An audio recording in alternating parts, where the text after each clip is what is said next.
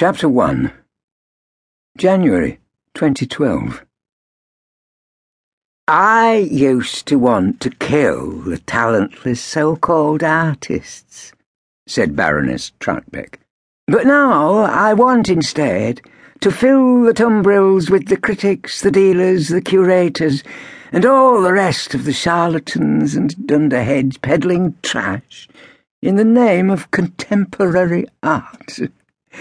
She paused for a moment, tugged absent-mindedly on the massive rope of jet that stood out starkly against her voluminous red caftan, reached for her glass, and had another sip.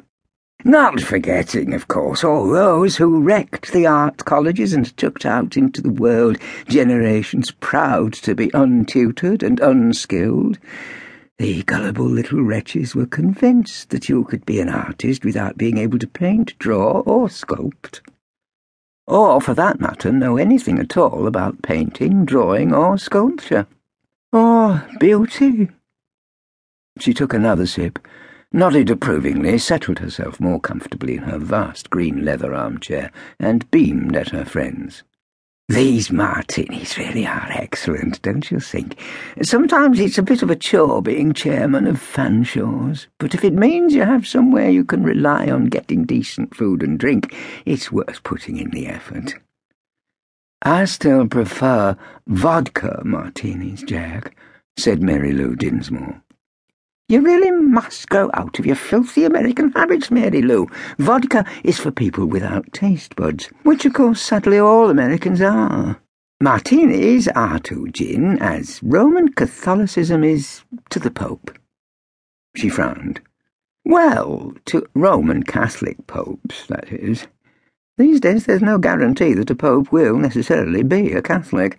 I expect that in the interests of inclusiveness there will be a call for the next one to be a Wiccan single lesbian mother on benefits.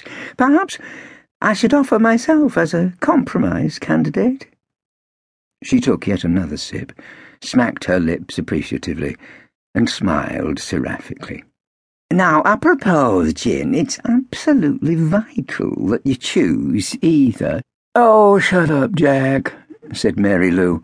Get back to business. Why are you allowing the artists to live?